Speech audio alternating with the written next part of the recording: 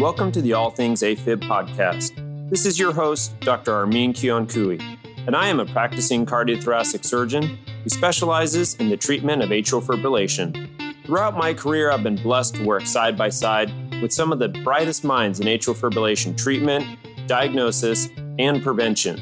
And the whole purpose of this podcast is to share those insights with you by giving you a front row seat to intimate conversations with AFib experts from around the world. So turn up the volume, sit back, relax, and enjoy the conversations. Thanks for listening. All right. Well, in this episode, we kind of take on a different animal, if you will. We start the first about 15 minutes of our conversation, me and Ali Syed, who is a medical student at the Medical College of Wisconsin.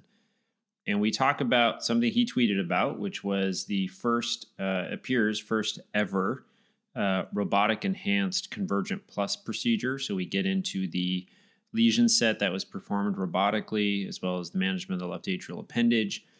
And he kind of teases us with some possible outcomes in manuscript pre-form that might be coming out soon. So we're all looking forward to that. So again, about the first 15 minutes is true to form. We talk about atrial fibrillation.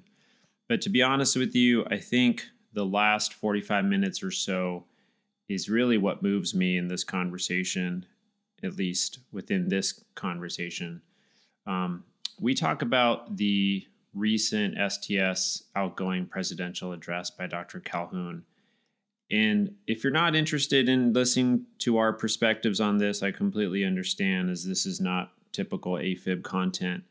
But I urge you to take a listen all the way through, in so much that we just provide our perspectives as two people of color, two people who are often in the minority, who just provide some insight, I hope, on what that slide, the notorious slide that everyone is talking about, what it meant to us and how we interpreted that set of statements and kind of what it means to us within the larger context of providing healthcare. So I do hope you stay tuned for the entire podcast. It was a pleasure to speak with Ali, and I hope you enjoy it. Please remember that the opinions expressed by Ali and I are completely independent of our associated institutions. These are our personal opinions on the STS presidential address. Thank you. All right. Welcome back, everyone, to another episode of the All Things AFib podcast. This is your host, Dr. Armin Kionkui. Today's episode is going to be a little on track, a little off track. We're going to cover some really important topics, or I should say one kind of singular topic that has been on the top of mind for a lot of people in these last few weeks. But my guest today is a very brave, very courageous medical student by the name of Ali Syed. He's a second-year medical student at the Medical College of Wisconsin. And I'm not going to describe too much about him because I would love to hear his story from him and to share with you all, the listeners. So Ali, welcome to the program. Hey, thank you so much. It's very nice to be here today. A little bit about me. I was born and raised in the Bay Area, went to college at UC San Diego, did my master's there. And now I'm here at the medical college and working hard.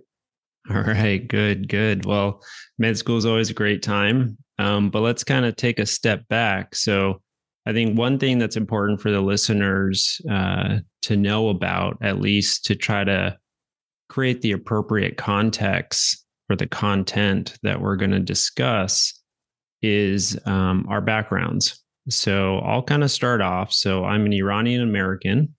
I was born in Tehran, Iran, left when I was a year old, and basically raised here in the States. Also raised in San Diego, grew up in Pacific Beach, public school kid, went to UCLA, went to the University of Minnesota, University of Vermont, University of Virginia, and kind of has been through the entire public health system, or I should say education system. And then trained at Cedars, and here I am, a cardiac surgeon with specialty in arrhythmia. But important to that, aside from all the training, is that I am an Iranian American. Very obviously, people can see that when I walk out on the streets, when I'm at meetings, when I'm talking with friends and colleagues. So tell us a little bit about your ethnic background and that about you. So I'm a Pakistani American, and I was born here in the Bay Area, Fremont. Um, Again, I went through the public school system just like you, so I think that's a great topic we align on. And just growing up, I didn't really notice it so much in the Bay Area, but when I moved to different areas, I started noticing that the diversity was a little less, so it kind of felt like I stood out a little more. And yeah. Okay. All right. Fair enough. Um, so for the listener, the reason why we kind of revealed that component of ourselves about our personal lives is because right after we talk about some Convergent stuff, we want to jump into the STS talk by former President Dr. Calhoun. So, as an entry into this podcast, let's at least tell people about some of the exciting AFib work that's happening at the Medical College of Wisconsin, and then we'll talk about the STS presidential address. So you tweeted the other day something pretty darn cool. You want to share that with us? So I tweeted that we had, an Italian team come and visit us at the Medical College of Wisconsin, and they came to learn the robotic enhanced Convergent Plus procedure. And, from what I understand, we're the first in the world to do it robotically. And we're actually getting, more extensive adhesion sets than were done previously, building off of the Convergent Plus that you published on. And it's really interesting because we're seeing some really good results, some really promising results. Those are to come out soon. But what we are seeing is that, robotically, we're able to get people home on day one. Our average length of stay is a day. And most of our patients are like longstanding, persistent, or even longer than that, AFib, where they have on average like 5 to 7 or 8 years of being an AFib. And they're just not healthy enough to undergo a sternotomy or to undergo, cardiopulmonary bypass. And because of that, we're offering them this alternative approach, which we're really happy to report works. All right. Very cool. And again, just to remind the listener, you're listening to a second-year medical student. So Ali sounds pretty darn versed in research and outcomes in patient care already. So that's fantastic. Can you share with us, because I wasn't able to find a video online, can you share with us what the Robotic Convergent Plus looks like at the Medical College of Wisconsin? Kind of walk us through that operation. Sure. So obviously the patient's brought back to the operating room. They go through single lung ventilation. Then on the left side, they get 4 ports placed, kind of in a hockey stick formation. The first 3 are more mid-axillary, and then the next one comes up a little bit closer to mid-clavicular. The fourth one comes up a little bit closer to mid-clavicular. And then, the first one, we place the camera, we figure out whether it's safe to proceed. And then we go from there. In terms of how the procedure is done, you identify the vagus nerve on the pericardium, you incise the pericardium right beneath it. And you just want to identify structures at the very beginning, make sure that everything looks good. From there, no specific order really, but what happens in terms of the ablation is we like to start with a roof line, and that's just above both sets of pulmonary veins. Then we do. Sorry, Ali, I'm going to interrupt you there really quick because I want to make sure the listener understands what instrumentation we're using and what devices. So when you say the ablation, you're using the Episense catheter, the unipolar standard kind of convergent catheter, if you will, the same one that's used in the trial. And you're opposing that to the tissue using the robotic instrumentation. Is that correct? I just want to clarify for the listener. Yeah. So we use the same catheter everyone else is using, and we're using the robotic instrumentation to place that on the tissue. Okay. And so I'll continue with the lesion set here. So we do the roof line first, then we go circumferentially around the left set of pulmonary veins. Okay. We then do a floor line.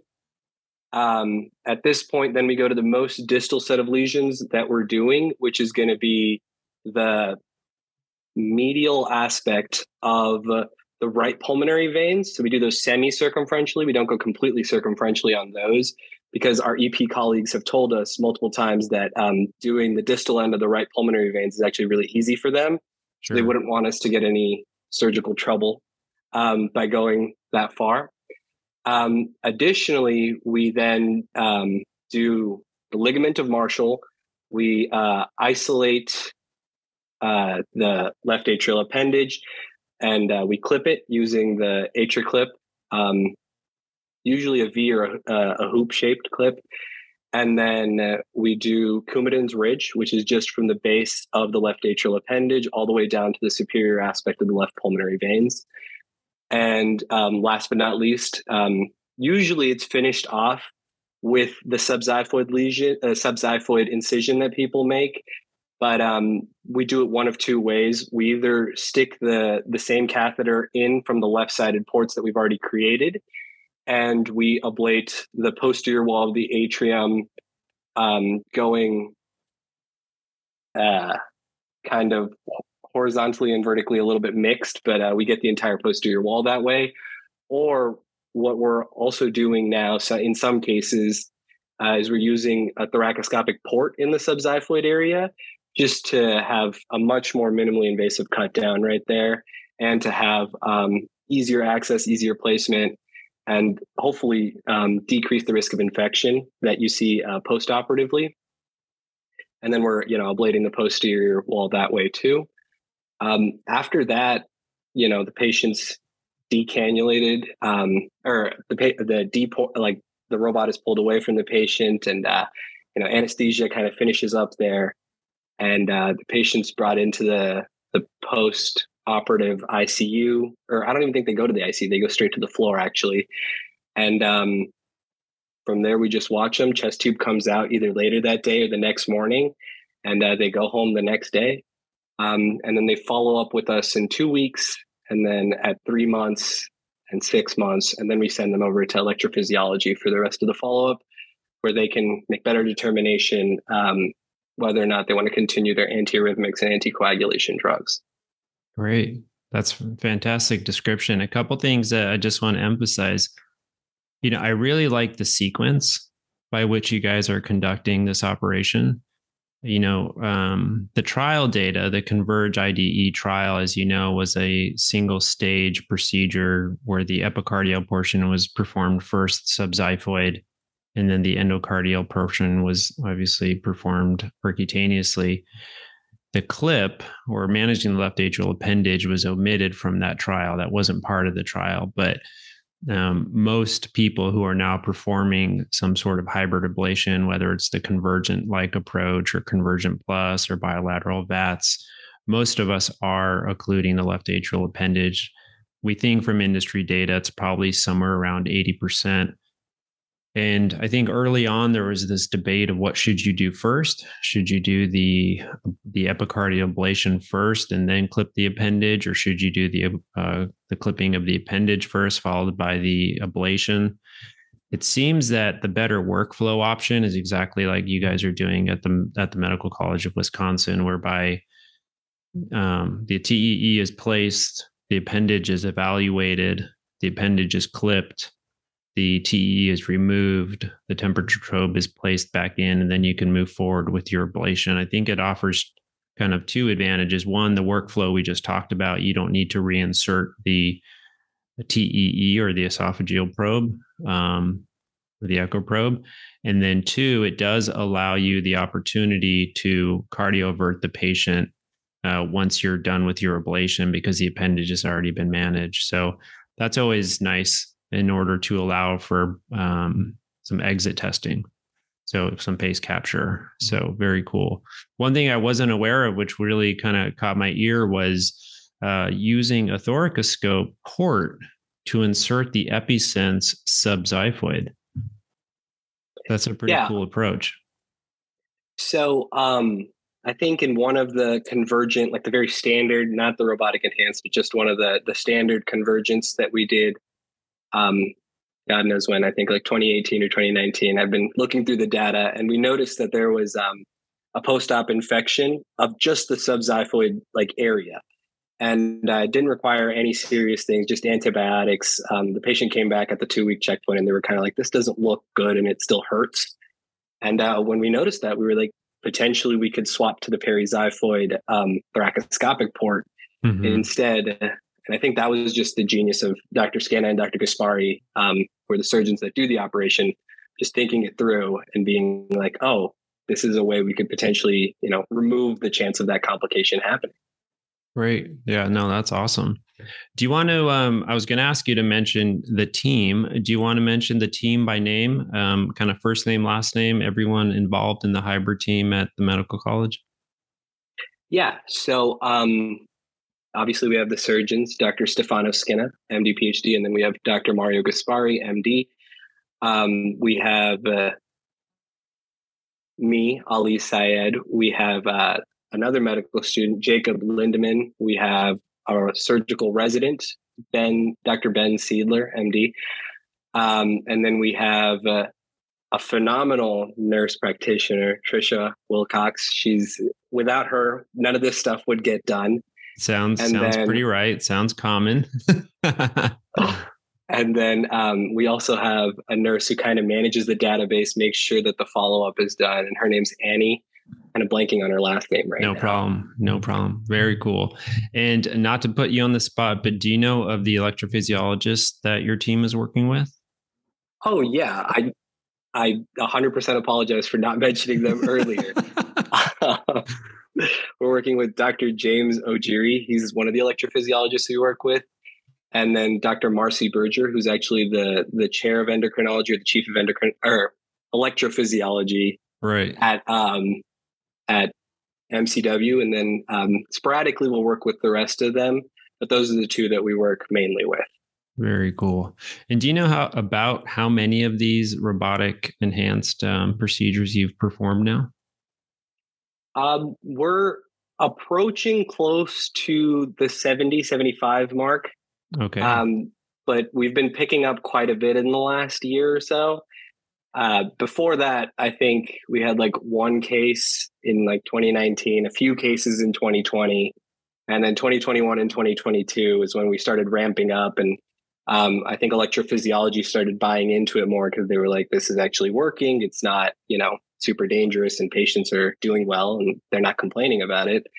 So that's when I think we started getting more referrals and we started getting a better sense of, how we could create a workflow for this. Right. Absolutely. Well, that's fantastic. I mean, to be at 70, 75 cases in a matter of 3 years, basically, is quite the growth in a program. And that would really put you at one of the busiest hybrid programs in the country. So big congrats to everyone on the team. Obviously, it's a collaborative process that requires a lot of investment on both sides, not only technically from the electrophysiologists and the surgeons, but like you said, folks like your nurse practitioners are critical to the process because navigating the patients through a multi-procedure approach is not easy. There's many opportunities for patients to become disengaged, and it does require a complement of team members to keep that patient involved and trusting the system. The one last thing I just want to mention, just for completeness sake, at MCW, is it a 2-stage procedure, 2 different hospitalizations, or is it 1 hospitalization, 2 procedures? So right now we're doing it in a 2-staged manner. And I think it works a little better that way because there was recently a meta-analysis or a grouping of all the Convergent data published.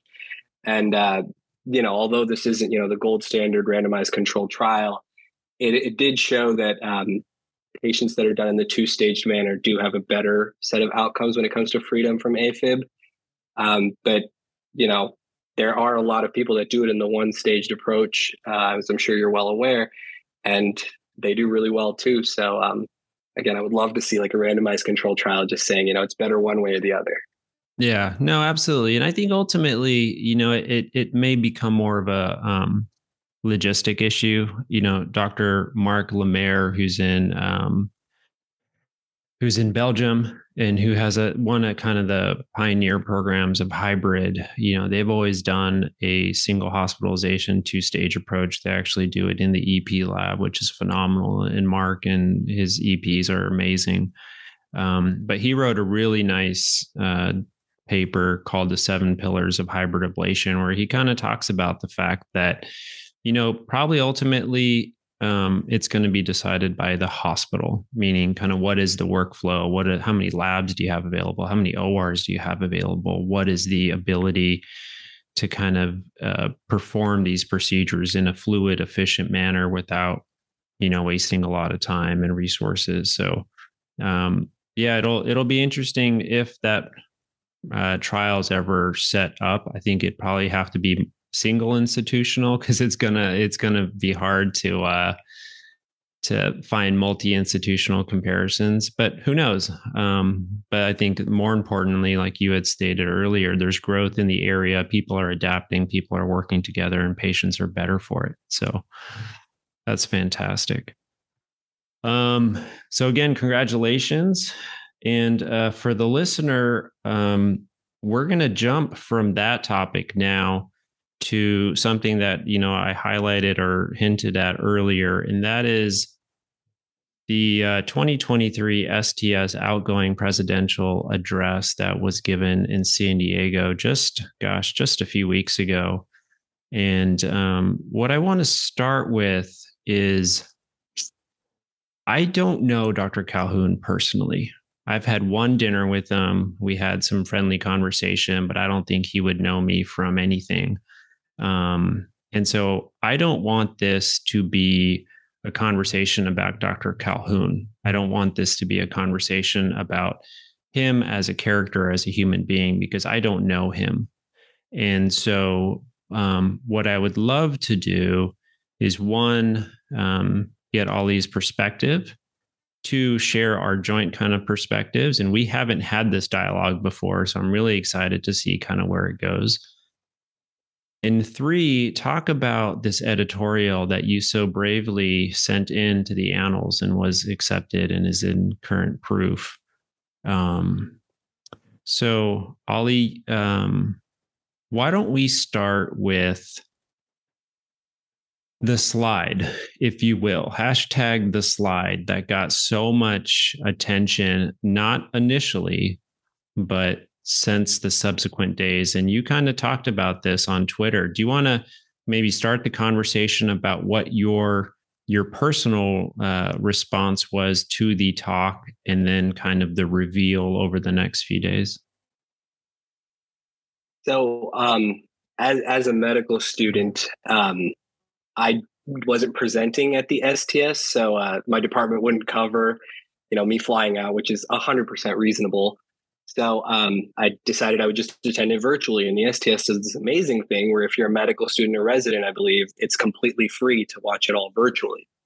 And I was just watching some of the sessions that I was, going to enjoy. And then I remember Sunday morning, I was like, why don't I also watch the presidential address? And as a student, and I think I've realized this after writing my editorial and then talking to some of the surgeons, as a student, you really grasp and hold on to each word that is said from people you idolize.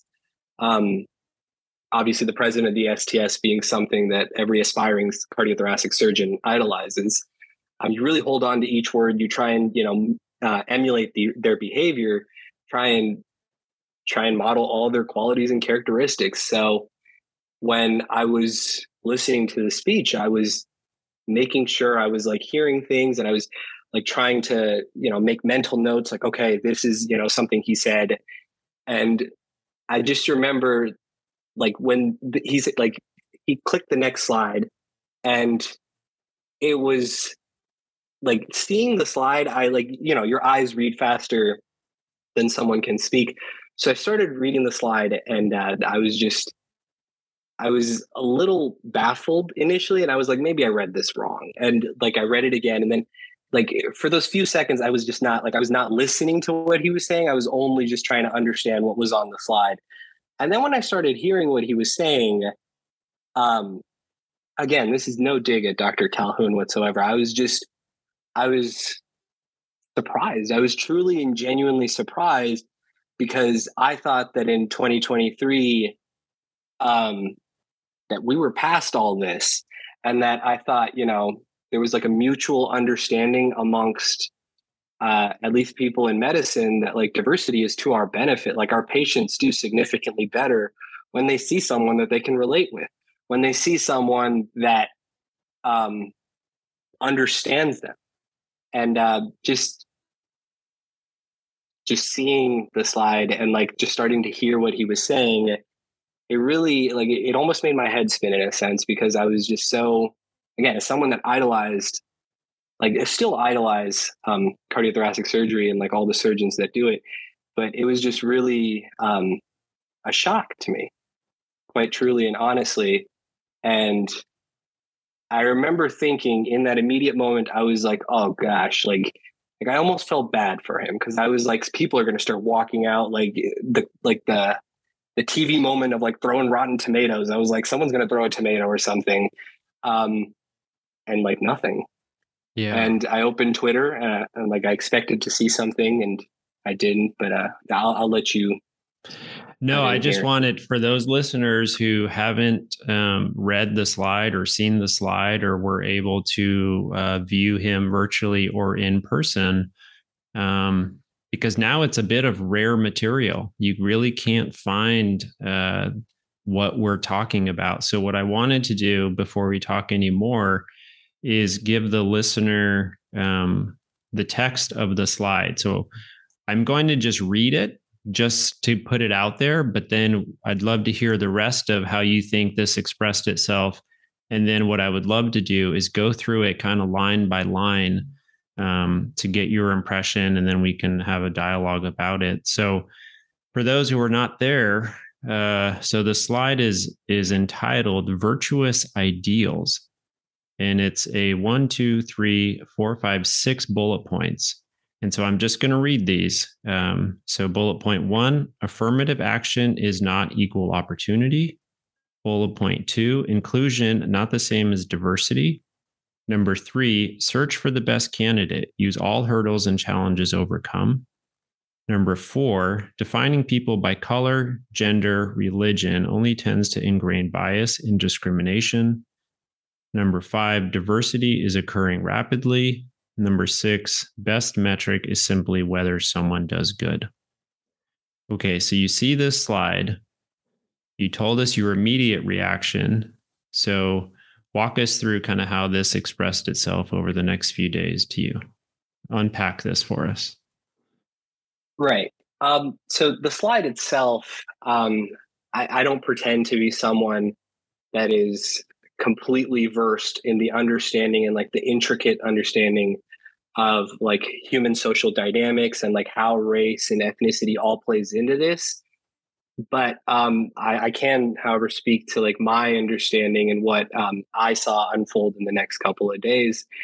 I mean, my understanding is, as I said very truly, that diversity is something that we can use as a benefit, that we can use to help make everybody feel like they're in this space and that they belong. And quite honestly, there's hurdles that occur for people that come from different races and ethnicities that are part of traditional minority groups, that people that are in the majority simply just like, you can't understand it until you're put in those situations. Like people like to talk about microaggressions and things of that nature. Like you don't understand them until they happen to you. I mean, like one very quick story is that when I was a high school student volunteering at the VA, we were just doing like this research study where it was voluntary. If you were coming in for a blood draw, we would take a sample of your blood for the research study. And this old veteran got up and he pointed at me and my PI, the doctor that I was working with, and he was like, "Y'all darn terrorists, XYZ." And then he cussed us out, and then security pulled him out of the hospital and they took him outside. But in the moment I thought nothing of it. But like now, like as I grow older, like I start to realize like those are the things that some people just truly don't understand. And it's by no fault of their own. It's just, some things they're simply different. And there's a really great TED talk. It's called Not Color Blind, but Be Color Brave. And I think that's a TED talk that everyone should watch, because it discusses how, you can't just go into the world and be like, everyone's the same color. Like, I don't see any differences, X, Y, Z. It talks about understanding that people do have differences and how you can embrace those and how you can use those to better help your understanding of that person, better help your understanding of what they've gone through, what their challenges are, and how they might vary from your challenges personally. And then you wrote this editorial. Do you want to talk about that? So I imagine all of this kind of compelled you to sit down and put your thoughts on paper. Yeah. So the editorial, it really just came from the fact that when I was expecting like tomatoes to be thrown at the stage per se, and I don't mean like, any harm on Dr. Calhoun at all. Sure. I mean, like metaphorically, like I expected people to be very unhappy about the speech. I didn't hear much, if at any, outrage, is not even outrage, like just any feedback or anyone saying this is bad or this is not something that I'm okay with. I think I saw one tweet the next day or two tweets the next day where people were like, this is not okay. Like we shouldn't be silent or complicit about it. And I wanted the reaction to be a little bit bigger per se. Like I wanted someone to acknowledge that this is not okay. Like this is, and it's not like cardiothoracic surgery doesn't have people that would like people that aren't diverse, right? There's many minorities in cardiothoracic surgery that are, helping the field progress, that are, in really strong positions of power. And I really expected someone to say something. And, for the first, like the next day, I called my mentor and I was like, hey, this is absolutely nuts. Like, I don't know if you heard. And he was like, look, you can't express your outrage on Twitter. I wanted to just tweet like for all the diversity, equity, and inclusion that everyone talks about and everyone champions, not one person is saying something about this. And my mentor, he told me, he's like, look, dude, you cannot like outlash on Twitter because that'll only cause things to look bad for you. And so he said, find a way to fix the problem. He's like, the only way you can do this in a real sense is like getting in a position of power, becoming like someone that's like an assistant program director, or even becoming a surgeon first, and then figuring out how you can help your understanding of diversity, equity, and inclusion to help, grow your program or better the program. And you can't do that from, my position as a second year medical student. And in that moment, I was like, maybe I can write a letter to the editor and submit it. And hopefully I'll have a journal that can, support me in saying that this is not okay. And obviously, I think it was day 3, 72 hours had gone by. I had already submitted the editorial by this point, but 72 hours had gone by. And then finally, people started, showing their outrage. And they were like, this is not okay. Like, this is not something we support. And then one by one, all like the residency training programs, all the departments, they started saying like, this is not something that we can condone. Like we absolutely support and cherish diversity, equity, inclusion, and all this amazing stuff that I'm really glad was said. But yeah, that was just like my acute reaction to it. And I think the editorial, like when I reread it after I found out that it was accepted, I honestly, quite frankly, I did not think that it would get accepted. I just was hoping that someone on the editorial board, in a position of power, because at that point, no one had said anything. I was hoping that someone on that editorial board, like in that position of power, would just say, oh, wow, I don't think we realized how much students hold on to each word that we say. Because I talked to some of the surgeons who were there in person and they were like, look, dude, it's the presidential address. This is like in one ear, out the other kind of stuff. Like you're sitting there on your phone most of the time. While the students, we're taking each word to heart. We're trying to like emulate all those characteristics and behaviors. And I think that's why, at the STS presidential address, you didn't see, like prominent people walking out, because they were, like, quite honestly, they weren't fully paying attention, if that makes sense. Like, Yeah, I think it's really complex. I think, the issue of presidential addresses in general, I don't want to discount them, but they're kind of like graduation speeches, right? I mean, like they're kind of good at the time, but there's not a lot of weight to them.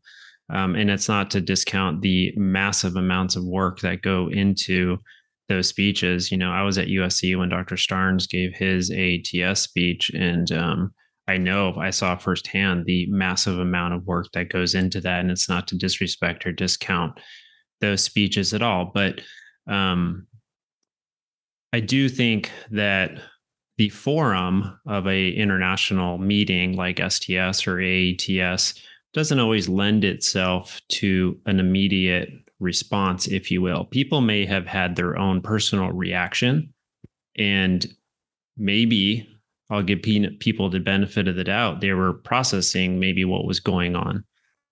And in retrospect, with the opportunity to kind of sit in your own space and think about what this slide meant and what those words meant, it could reveal a different kind of meaning to people. And so I'm not too surprised that people didn't walk out. It sounds like you weren't too surprised either. Personally, I don't even know if that's the right gesture. I fully support the idea of dialogue and being respectful of people's space and opportunity to speak and have the freedom of speech.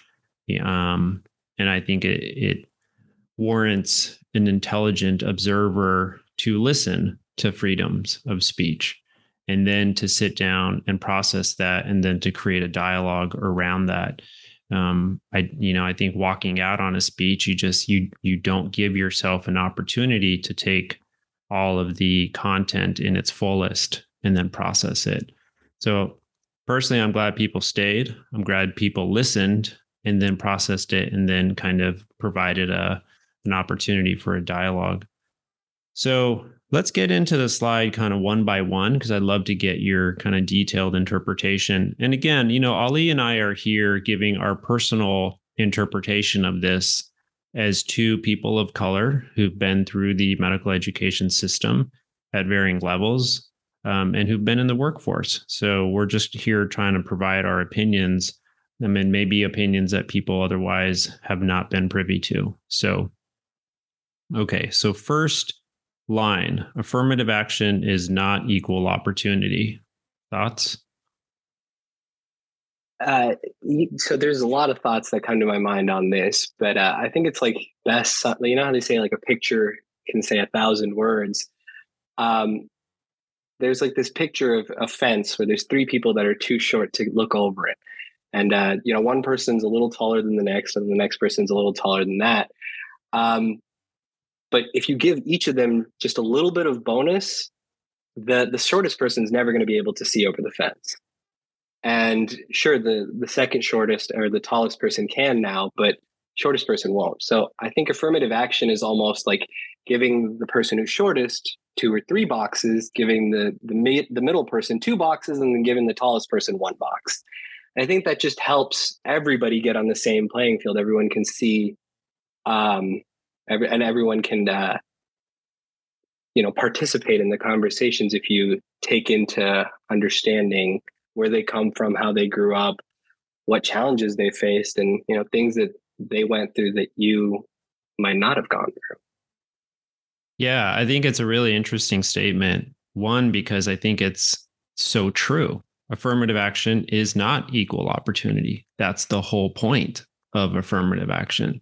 Like, I wonder if there was that nuanced of an understanding of how that statement comes across to people who are not of the majority. It's almost like you nailed it, Dr. Calhoun. You nailed it. You're right. Affirmative action is not equal opportunity. That's the whole point of affirmative action. Is it's intended to equal the playing field. It's intended to equal the opportunities. So I don't know how that was conceived or even meant to be interpreted, but when I read that, I was like, yeah, you're right. You nailed it. Affirmative action is not equal opportunity. So in and of itself, I don't really find fault with that statement, except that I wonder if that's actually how he intended it to be perceived. Yeah. All right. Second sentence, or second bullet point. Inclusion, not the same as diversity. Quite honestly, I can't imagine the thought process behind this one, because the speech that went over these words, he didn't quite like relay each of the points one by one per se. He very much just talked over it in general. And I like, again, this statement, like, by in and of itself, makes not much sense to me. Yeah. So inclusion, not the same as diversity. And I think it's a totally correct statement, right? And I don't know if that was the intention. And so I was having a conversation with somebody who's very dear and near to me about this. And the best analogy we could kind of come up with, and again, different context, but I hope that it relates to the listener. If you are talking about politics and you include people of all colors, races, religions, but ultimately you're all, let's say, Democrat, or let's say Republican, or let's say Green Party. Yes, there's inclusion, but there's not diversity in the point of the group, right? If the point of the group is to align political belief, it doesn't matter what color, religion, race you are, because ultimately the denominator is political belief. So I think that happens a lot. I think inclusion is not the same as diversity. Diversity, in my worldview, is the opportunity to bring people together who have different beliefs, different experiences, rather than what he goes on to talk about, or at least mention later, which is color, gender, and religion. So, yeah, I agree. Again, the second point, if taken in a vacuum, inclusion is not the same as diversity. Perfect. Like, I think that's another very well pointed out fact. But again, I don't know if that was the intention. All right, let's Yeah. look at the. So, Go ahead. Sorry. yes, I was just going to say, like, of course, if you look at it the way that you mentioned, then you're absolutely correct, right? Inclusion is not the same as diversity. Diversity is making sure that on whichever point you're like, in whichever point the topic is, that you have, opposing points of view. You have people who, believe different things, or people that are from different backgrounds. But I think in the sense which it was mentioned, and I think the speech that went along with it, it was a little hard for me to wrap my mind around what exactly was being said. Right. All right. So, third bullet point, search for the best candidate, use all hurdles and challenges overcome. You mentioned this earlier, so let's dive a little deeper into this. Search for the best candidate, use all hurdles and challenges overcome. So, like, I agree with this statement actually quite literally, but and I'm paraphrasing here a little bit, but I think in the speech, it was relayed almost as people that are in the majority often do not have any of their hurdles accounted for, and people that are in the minority have every hurdle accounted for, and that kind of creates, and this is an absolutely incorrect term, but I believe the notion that that was implied was like reverse racism per se, which is not really a thing. But I think that was what is being that was what was trying to be conveyed by the bullet point right there, and then what was mentioned. Yeah. And I think you mentioned it earlier. There are experiences that people of color have, and let's just because that's the easiest kind of thing that most people can relate to, that are simply unnoticed. You mentioned your experience. I can tell you, when I was a trainee, being the person who was on the surface not of Christian faith, or assumed not to be of Christian faith, that I've been on call every Christmas as long as I can remember without being asked. Right? I've been never invited to church where fellow trainees and medical students have been by attendings. And it's not to any discredit to those attendings. I simply think it's a matter of ignorance. It's just, you don't know what you don't know. You have no idea what perspective or impression that minority person may feel from you.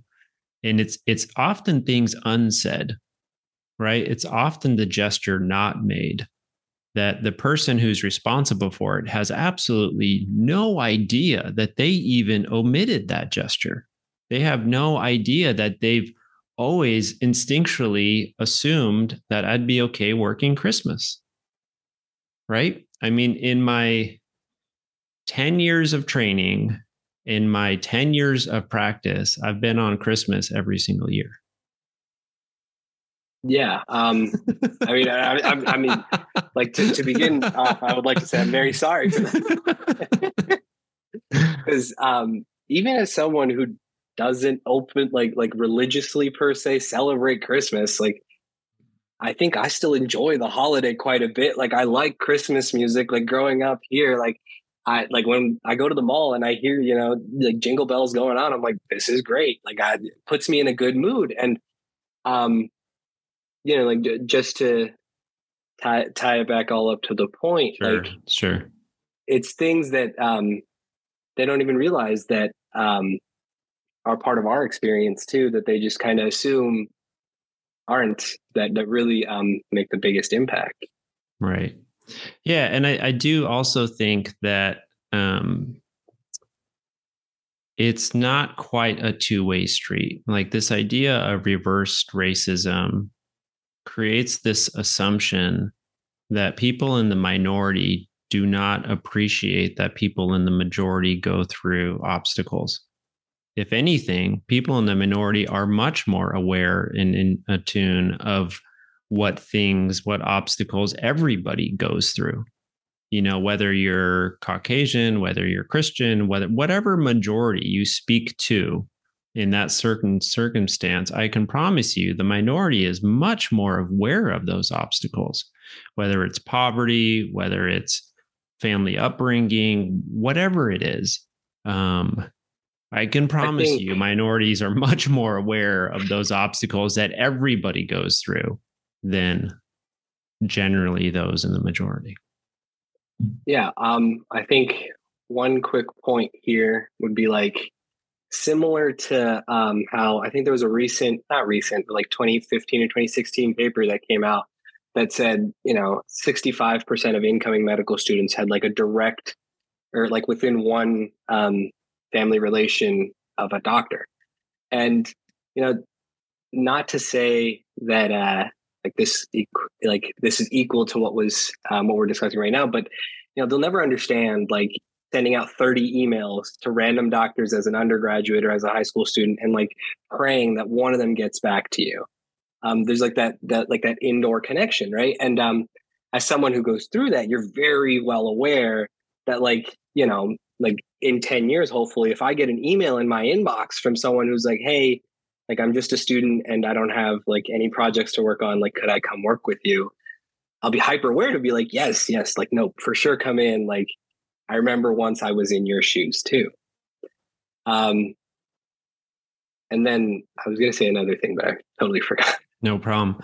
Yeah. And, in a nerdy sort of way, right? AFib begets AFib, opportunity begets opportunity, money begets money. Like we get that. That's part of the world. Like if somebody above you is acting as a role model in whatever way, financially, education, religion, social activity, community involvement, whatever, that's fantastic, right? I don't discount that opportunity. I think when the opportunity is afforded to you, you take complete advantage of it. Like, I think that's just part of the fabric of society.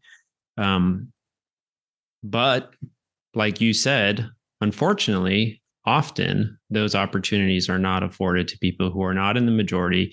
And it may be simply because of the longevity and the history of let's say, our profession, right? Minorities are now becoming more prevalent in medical school, in training programs, and subsequently in attending positions. So it may just be a matter of time where the diversity is more evident or more equal, and the opportunities are more equal. I'm hopeful, I'm very optimistic that will play out that way if given a long enough runway.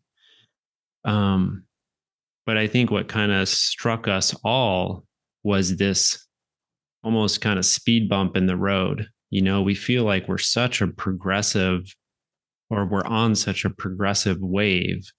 And then to see something like this is what kind of struck everybody. I think another thing, just to tail off what you just said right there, I was listening to a presentation given by one of my colleagues the other day, and they said that even currently, for all the diversity that we champion, African American students make up less than 2% of the incoming medical student population.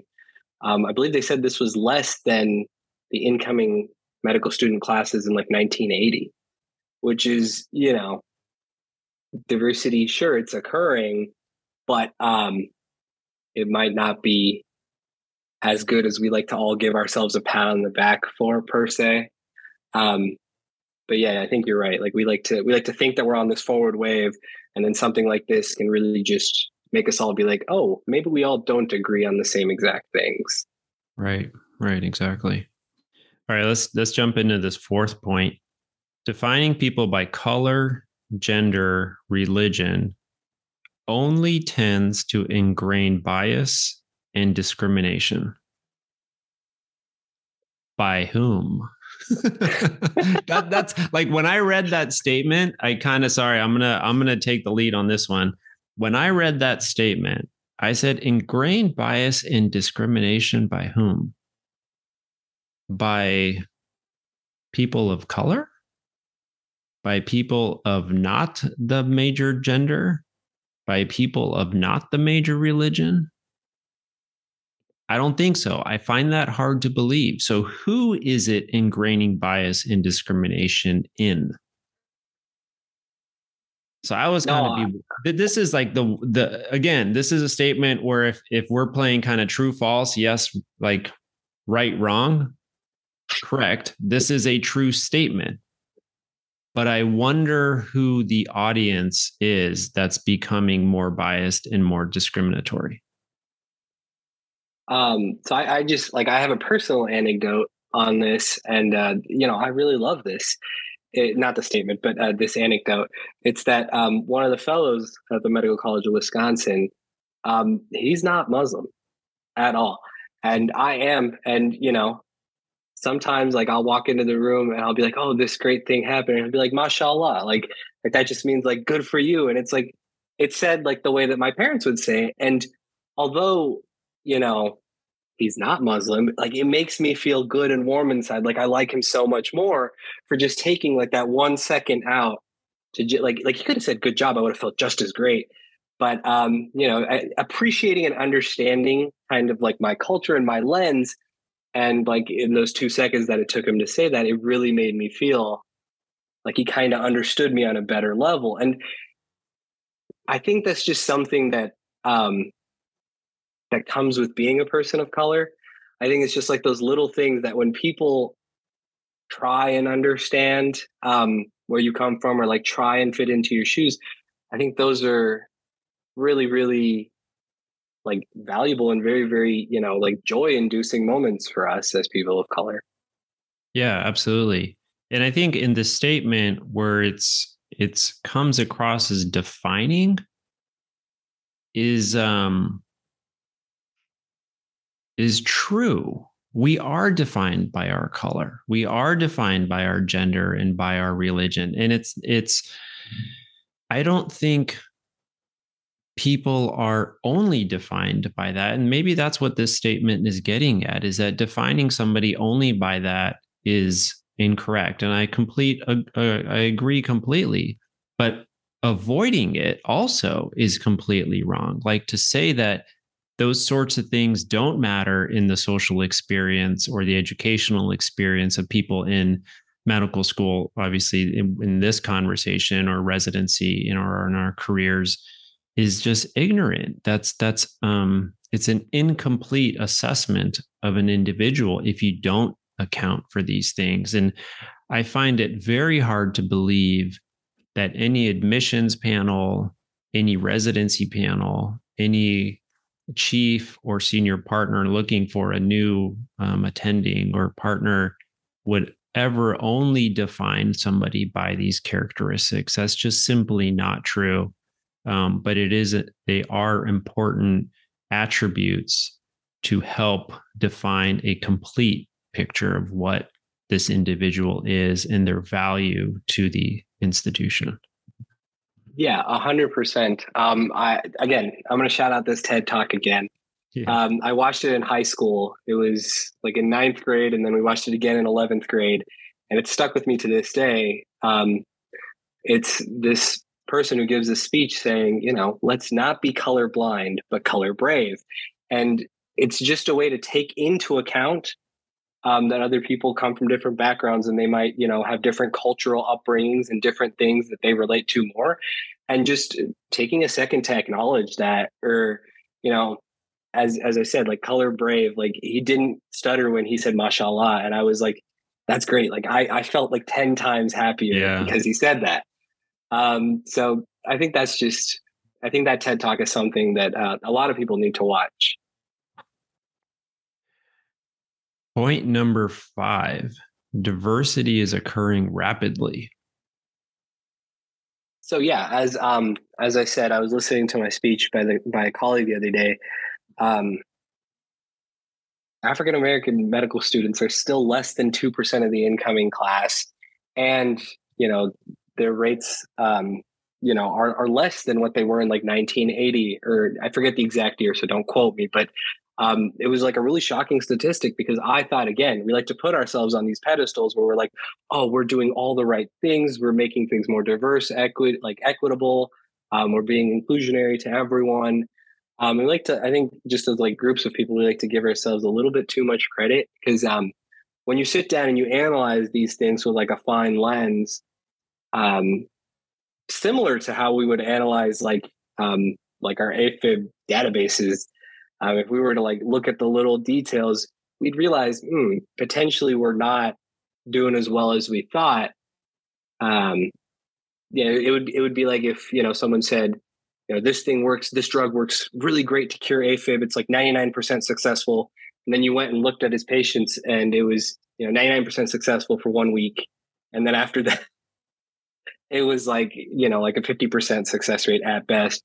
And then people were like, oh, it's 99%, 99%. Like, you got to look at it with that strict lens that I know everyone has, because everyone loves to, read journals and articles, and they like to point out the things that they're like, oh, this is, something that I think that they're leaving out, or this is something that this could be improved on, or we all have that critical thinking understanding.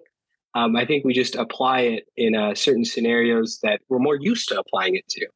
Like when we read an article, or when we read something, we're really used to looking at the very nitty gritty details. But when it comes to saying things that potentially don't impact us directly, we like to just give ourselves a good old pat on the back, like, we're doing great. Absolutely amazing. Right.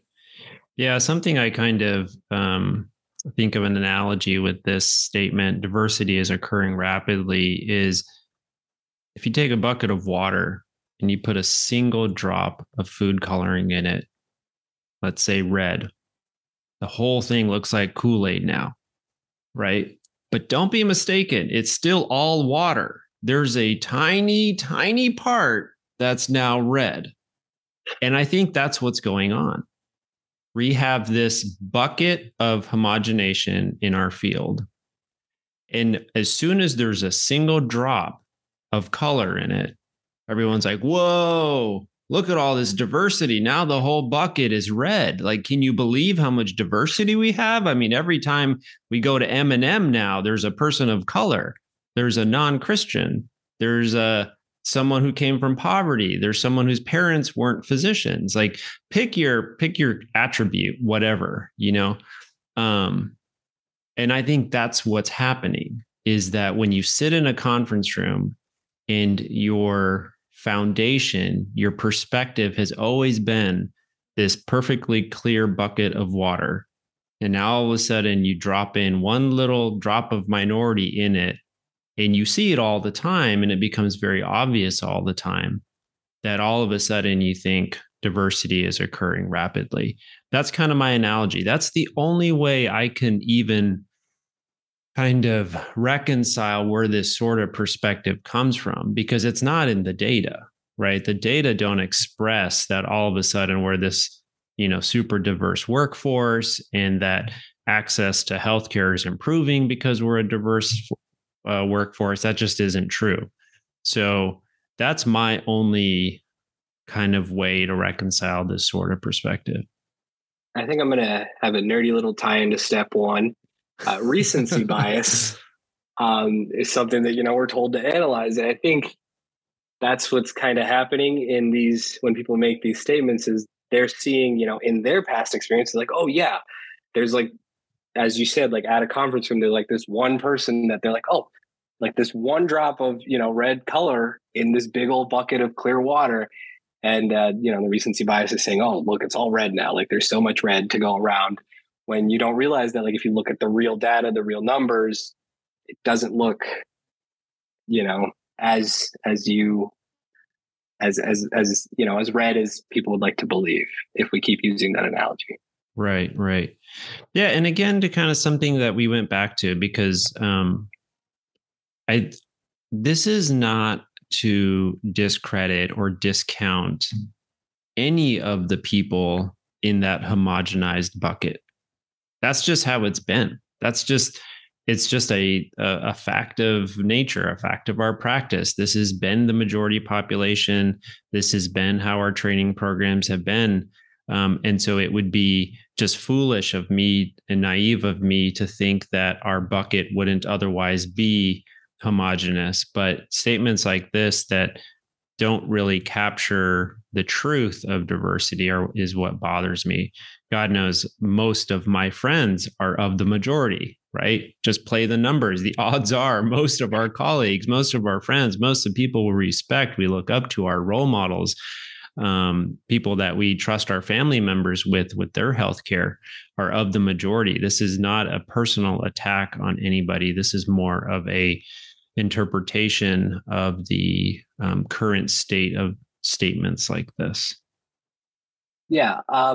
I just want to say really quickly, I remember in college we had like a discussion regarding how sometimes when we talk about these things in an open space, people, the majority, feel like they're being attacked for not being so inclusive per se, or things of that nature. What we're trying to say as people of color, and again, I don't pretend to be, the world's leading expert on this. What we're just trying to say is that we're not attacking, the majority by any means. We're simply stating that right now there's not enough minority in this group. There's not enough of us here for it to be diverse per se. And it's not an attack by any means. It's just simply stating, there could be more of us here. There could be, more of, African American people in cardiothoracic surgery, or Latino people in cardiothoracic surgery. And, all these things could benefit us as a group. So it's not an attack by any means. So I hope that no one takes it that way. Right, exactly. So let's jump into this last point here. Shoot, it just got closed. There we go. Okay. Best metric is simply whether someone does good. The best metric is simply whether someone does good. I think that's correct up until some point. And I think by saying this, I mean, is the implication in the air that people that are um, of like people of color and minority groups don't do as good as people in the majority? I think that's what's being implied by this statement, but I don't think that's true at all. Um, I like again some of these, like, at least to me, it's a little bit hard to fully verbalize how I feel about this specific statement, but I think that's the implication here, is that people in the minority are often not as good as people in the majority, and that is definitely not true. Yeah, I think it's such a subjective statement. Like, what is good? What is it speaking to strictly surgical outcomes, your ability to throw a stitch, your ability to round on a patient? Like, what is good? How do we define good? Talk to people from all over the world. People define good different. People in different religions define good different, the right or wrong, good or bad. So just such a nebulous statement, simply whether someone does good. And then to just speak about it within our own field, there is a incalculable significance to the relationship that you're able to build with somebody who's of likeness, if you will. And sometimes it matters, sometimes it doesn't matter at all, right? Sometimes you talk with a patient, they don't care if you're red, yellow, green, brown, purple. Everyone's open-minded, everyone's talking, everyone gets along. It doesn't affect the patient outcome at all, zero zilch. But we've all experienced that there are patients where it does matter. There are circumstances where cultural differences make a huge difference, where being of the same likeness creates an inherent bond. Whether you agree or disagree, there is a bond that's formed that engenders a certain amount of trust, and that ultimately that allows for possibly an improved patient experience and patient outcome. And to not have a population of providers that reflects the population in which we live doesn't foster those sorts of relationships. And so to say that the best metric is simply whether someone does good just really doesn't account for the nuance that we as human beings have and we as providers need to connect with our patients. No, I 100% agree. I'm starting to see the experience that comes with being an attending, because I feel like your thoughts are so much better put together than the ones that I'm able to come up with here. But yeah, no, 100%. I think it really does take a lot to understand like everything that goes into being a good, surgeon, a good healthcare provider. It's complex. So yeah, a very overarching statement that doesn't really capture the essence of it, I guess. Yeah, absolutely. And just shared experiences ultimately make relationships more meaningful. And it's not to say that two people of the same color, religion, race always have the same experiences. There's diversity within every color or religion. But the more of that we can foster, the better I think we will all be as a society in improving our healthcare. Simply that. The more we're able to create bridges with our patients and create bridges of trust because of shared experiences, different, shared backgrounds, shared religions, shared race, that is going to allow us to build a better healthcare system. Absolutely. 100% amen to that is what I would say. Right on. Well, Ali, it's been an absolute pleasure. I know you're busy as a second-year medical student, slamming through texts, pretending how to take care of patients. I love it. I know what it's all about. What a great time to be in school right now. Just ever changing, dynamic, complex, and I really appreciate your courage in the actions you've taken, both on social media and now to be published in the Annals of Thoracic Surgery, and having the courage to come on a podcast. As you know, this will exist in the public domain, and I'm hoping that this conversation reaches some people in the AFib space that may not otherwise typically listen to a conversation like this, because it otherwise would not typically exist in their echo chamber, if you will. I hope there's a diverse audience that has the tolerance and the open-mindedness to listen to a conversation about our perspectives on this STS presidential address. So thank you for your time. Thank you for coming on.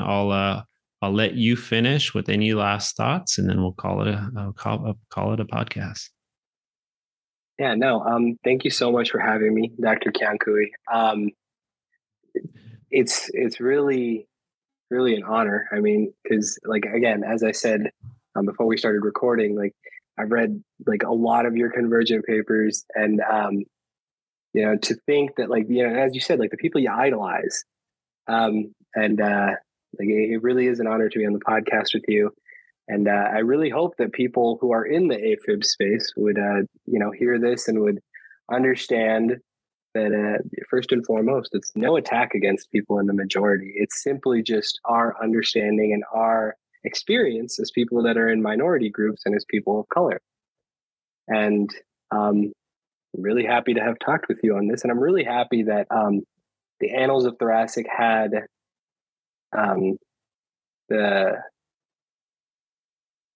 the understanding to realize that potential that what was said at that speech is not something they stood for, and that the new president has made strides in talking about exactly how they're going to increase diversity, equity, inclusion.